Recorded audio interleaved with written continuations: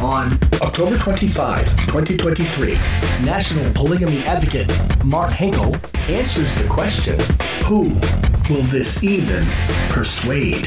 The Libertarians. Hello, friends, supporters, listeners, and sharers.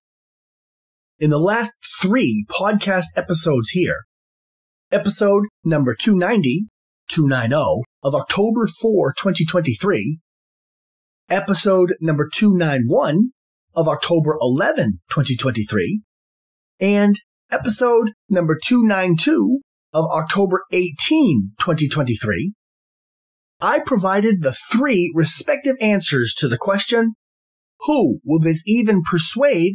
The liberals, the conservatives, and the Christians. In those 3 previous episodes, I shared the argumentations that we can use in order to help each one separately self-persuade themselves to allow our freedom, as they are able to maintain their own cognitive consistency. We do that by helping each of them see that allowing UCAP,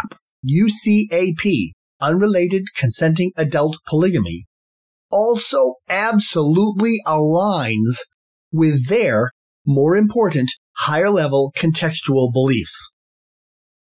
For liberals, those beliefs include tolerance, equality, and freedom to choose their gender and whom they love. For conservatives, those beliefs include their oppositions to redistribution, Marxism, and the plight of fatherless children and abandoned single moms. For Christians, whether they profess to be liberals or conservatives, I shared the additional religious arguments within the political context that help Christians self-persuade themselves to allow our freedom of UCAP polygamy.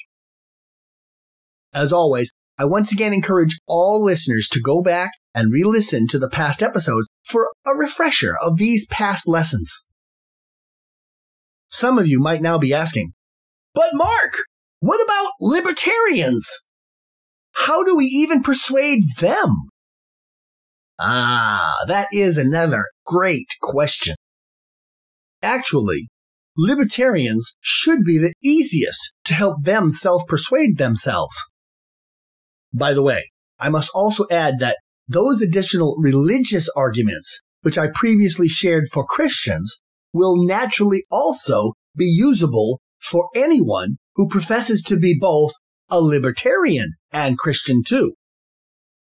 What I will now share here will apply to most libertarians of any form, whether Christian or not.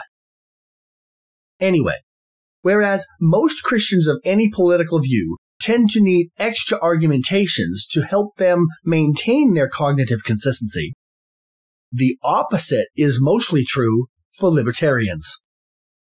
Indeed, libertarians usually agree with at least 2, if not 3, of the argumentations for liberals. And libertarians also usually agree with at least 2, if not 3, of the argumentations for conservatives.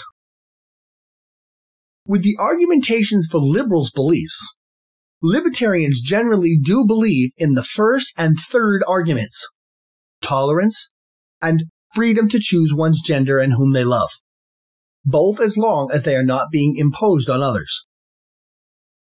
As for the missing second argument, equality, libertarians are more like conservatives in that they only believe in equality of opportunity, but not equality of outcome. The reason for that goes back to not being willing to impose on others. Namely, equality of outcome requires imposing on some people, whereas equality of opportunity does not. And by the way, the word imposing is my own word, not something out of libertarian doctrine. With the argumentations for conservatives' beliefs, libertarians generally do believe in the first and second arguments, opposing redistribution and opposing Marxism. As for the missing third argument, the plight of fatherless children and abandoned single moms, libertarians are more like liberals in that they only believe in people choosing their own free family arrangements, but not really concerned with specific ways that families individually structure themselves, or about quote-unquote social ordering of society in any specific way. Again, the reason also goes back to their not being willing to impose on others. Still, I can imagine some of you asking me, but Mark, is there any final argumentation that we can use to help libertarians be self-persuaded? Yet another excellent question. Fantastic! The answer comes by what we could even call by a funny name, i.e., the potheads and prostitutes argument. No, I am not saying that polygamists are about either potheads or prostitutes. God forbid. Not at all. Indeed, most UCAP polygamists are neither involved with potheads or prostitutes. Rather, this is about libertarians, whose main focus is about liberty for individuals, the original classic definition of Jeffersonian Madisonian liberalism, also known as classical liberalism.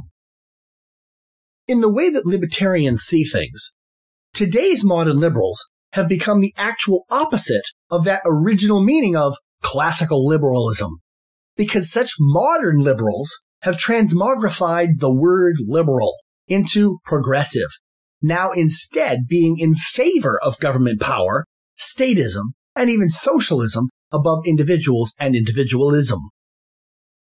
Namely, by becoming progressives, modern liberals have transmogrified into what original classical liberals, now known as libertarians, might view as actually being anti-liberals when viewed in the context of original Jeffersonian Madisonian classical liberalism. Namely, modern liberalism is the opposite of classical liberalism. What liberal means today is not what liberal always used to mean. This is an important distinction to understand, especially when speaking with libertarians. With that distinction understood, and not counting anti-Fed and anti-war views, libertarians in the past decade or so have focused their political actions on two other major foci: decriminalizing marijuana and drugs, and decriminalizing what they call sex work. Namely, libertarians call for repealing laws of victimless crimes. A crime that has no victim, i.e., a crime that is victimless, should not even be a crime from this libertarian view. When consenting adults choose to put marijuana or drugs into their bodies, or when consenting adults choose to make an uncoerced transaction for sexual activity, libertarians believe those freely chosen acts to be victimless crimes, as long as law still prohibits them.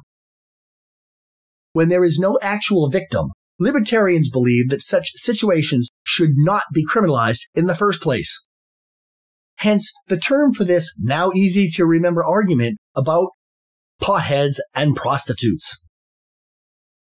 If libertarians can support decriminalizing the victimless crimes committed by uncoerced, willing, and consenting adult potheads and prostitutes, then surely libertarians must equally support decriminalizing the victimless crimes of UCAP, UCAP, unrelated consenting adult polygamy.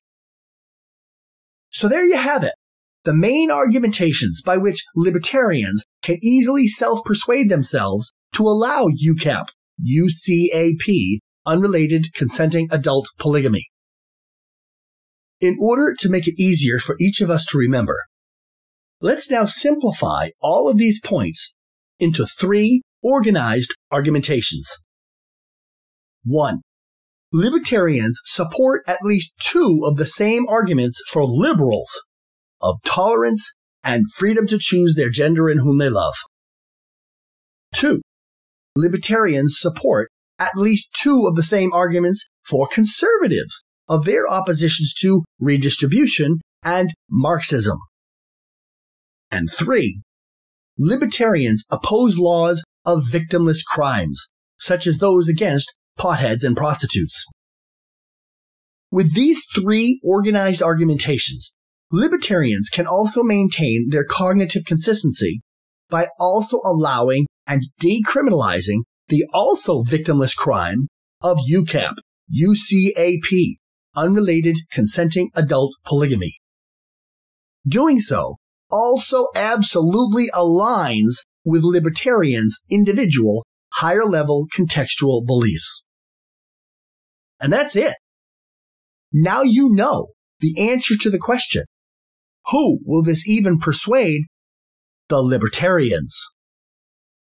So with that, I again thank you for celebrating, supporting, listening to, and sharing the National Polygamy Advocate podcast. Mark Henkel is National Polygamy Advocate, presenting polygamy to the public since 1994. NationalPolygamyAdvocate.com